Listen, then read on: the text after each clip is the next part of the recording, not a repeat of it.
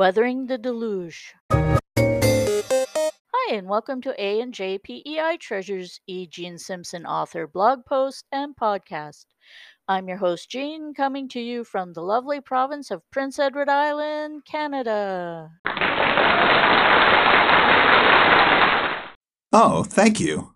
The blog post and podcast is an opinion piece and only reflects this author's opinion and not that of any other entity. Today's blog post and podcasts focuses on weathering the weather and some things that have hit the media lately. If you want to find out more, then stay tuned.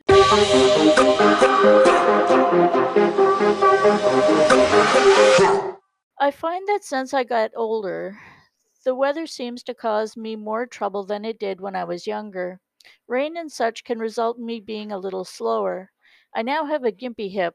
It's not unusual, particularly in my family. One of my great uncles had a perpetual limp.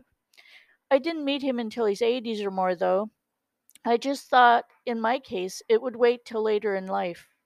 The day I worked on my blog post, the weather was wet and unpleasant. Sam luckily had already gotten one walk. I sat trying to think of topics for my blog post. It isn't that there is a lack of topics. There are just so many topics one could select that sometimes my brain blanks or gets focused on something that I question whether or not I should write about it. Today I saw the most discouraging post out there. It was a news post. I think what is most discouraging about it is that a young woman died due to her addictions. She suffered from both mental health issues, including addictions, and was in a shelter. This is not completely uncommon. She could have been your sister, cousin, mother, aunt. She could have been anyone. What was most discouraging is that someone decided to record her and make her a media sensation.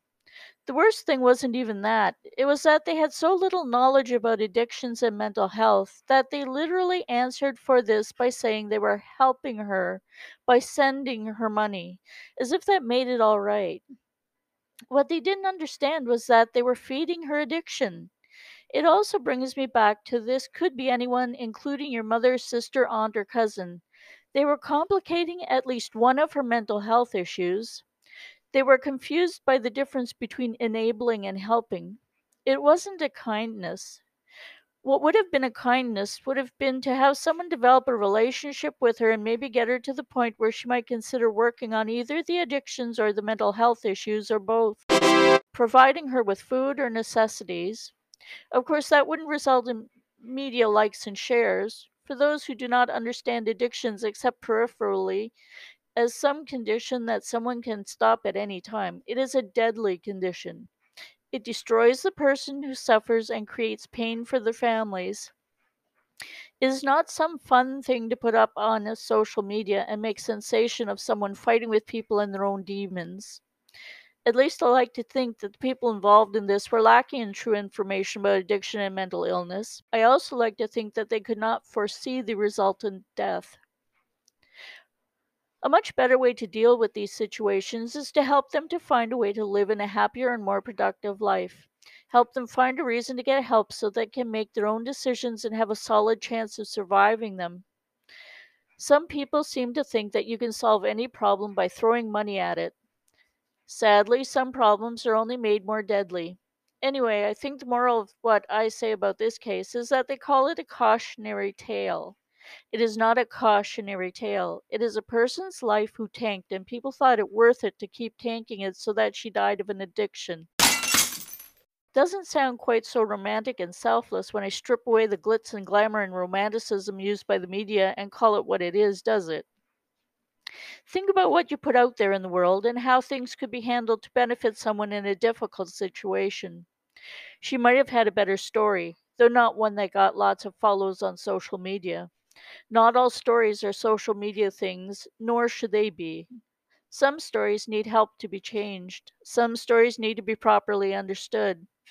Now, this part is up to you, but I tend not to watch things that I find to be manipulation of people in a negative or harmful way. This is the power that everyone seems to forget that they own. The power to shut off inappropriate videos. I'm not talking cancel culture. I'm talking about just don't watch videos that border on enablement, abuse, etc. Otherwise, understand that by watching, you are accepting what the video shows. You have the choice in life to say no and not watch it. No one seems to understand that part. I'm not talking harmless entertainment, though you do have a right not to like it either. You, as a consumer of information, have the right not to consume information that has the potential to harm.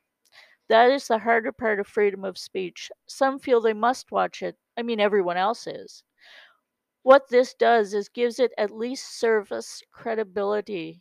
You don't have to, and if you don't, those things will tend to disappear.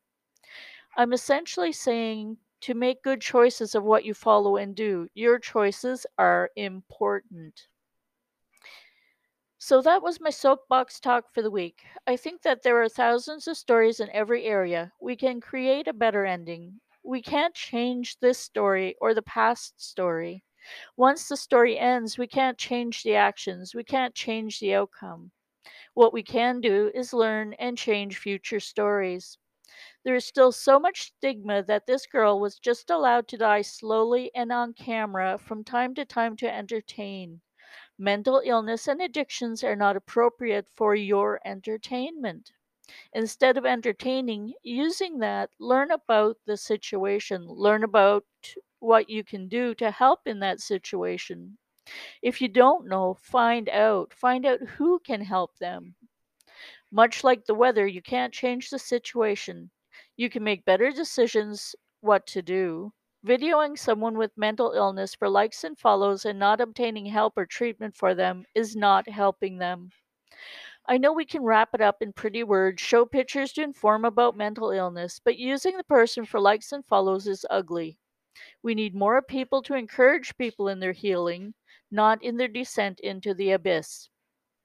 As Mark Twain said, if you want to change the future, you must change what you're doing in the present. It's important to consider this if you want to give this girl's life meaning. Let it be deciding to find out more about treatments and addictions and mental health. Be determined to change the situation for another person. Don't enable them, actually help them. Give them a fair chance to change the future for the better. Don't like and follow these things. The most important thing to do is ask what they are doing so that they can get their life on track. Ask what resources we need to work on getting available so that all people stand the chance of having a real and stable future. We are in an age of everything splashed across the internet, yet on average, many know little or nothing about mental health or addictions.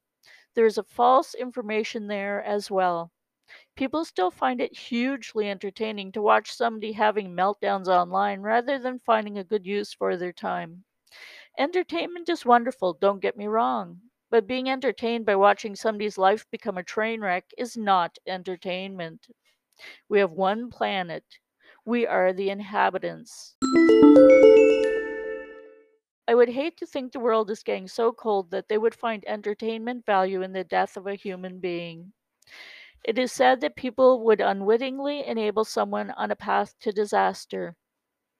We are given a mind to think with and a heart to feel with. I hope that this poor girl's death will become a battle cry to learn how to treat each other with respect and not make other lives worse. I hope it will help people to be more determined to make people's futures better. Thanks for listening to my Stream of Consciousness podcast and or reading my blog post, and thanks for your interest in ANJPEI Treasure.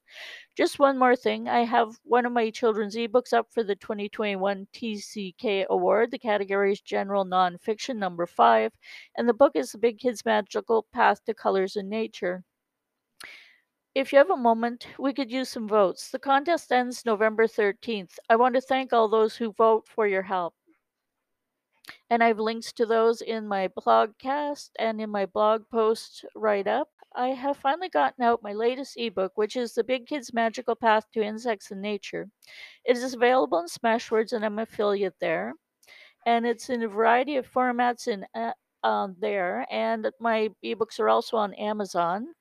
And there are links to those in my podcast write up and in my blog post. Our blog posts are available on WordPress, Goodreads, Anchor FM, iHeartRadio, Podchaser, Amazon, Picks through Anchor, and all the links are in my blog post and the write up for my podcast. And my podcast is also on Amazon, as are all my ebooks, and Smashwords also contains my ebooks. Keep watching for more ebooks and more formats. We're always working on something. Currently, I have all my ebooks up on Smashwords, and I am an affiliate on Smashwords. I'm working on trying to get my ebooks updated on Amazon, and this is actually only the end matter, so it hasn't really changed a whole lot. Thank you. Bye.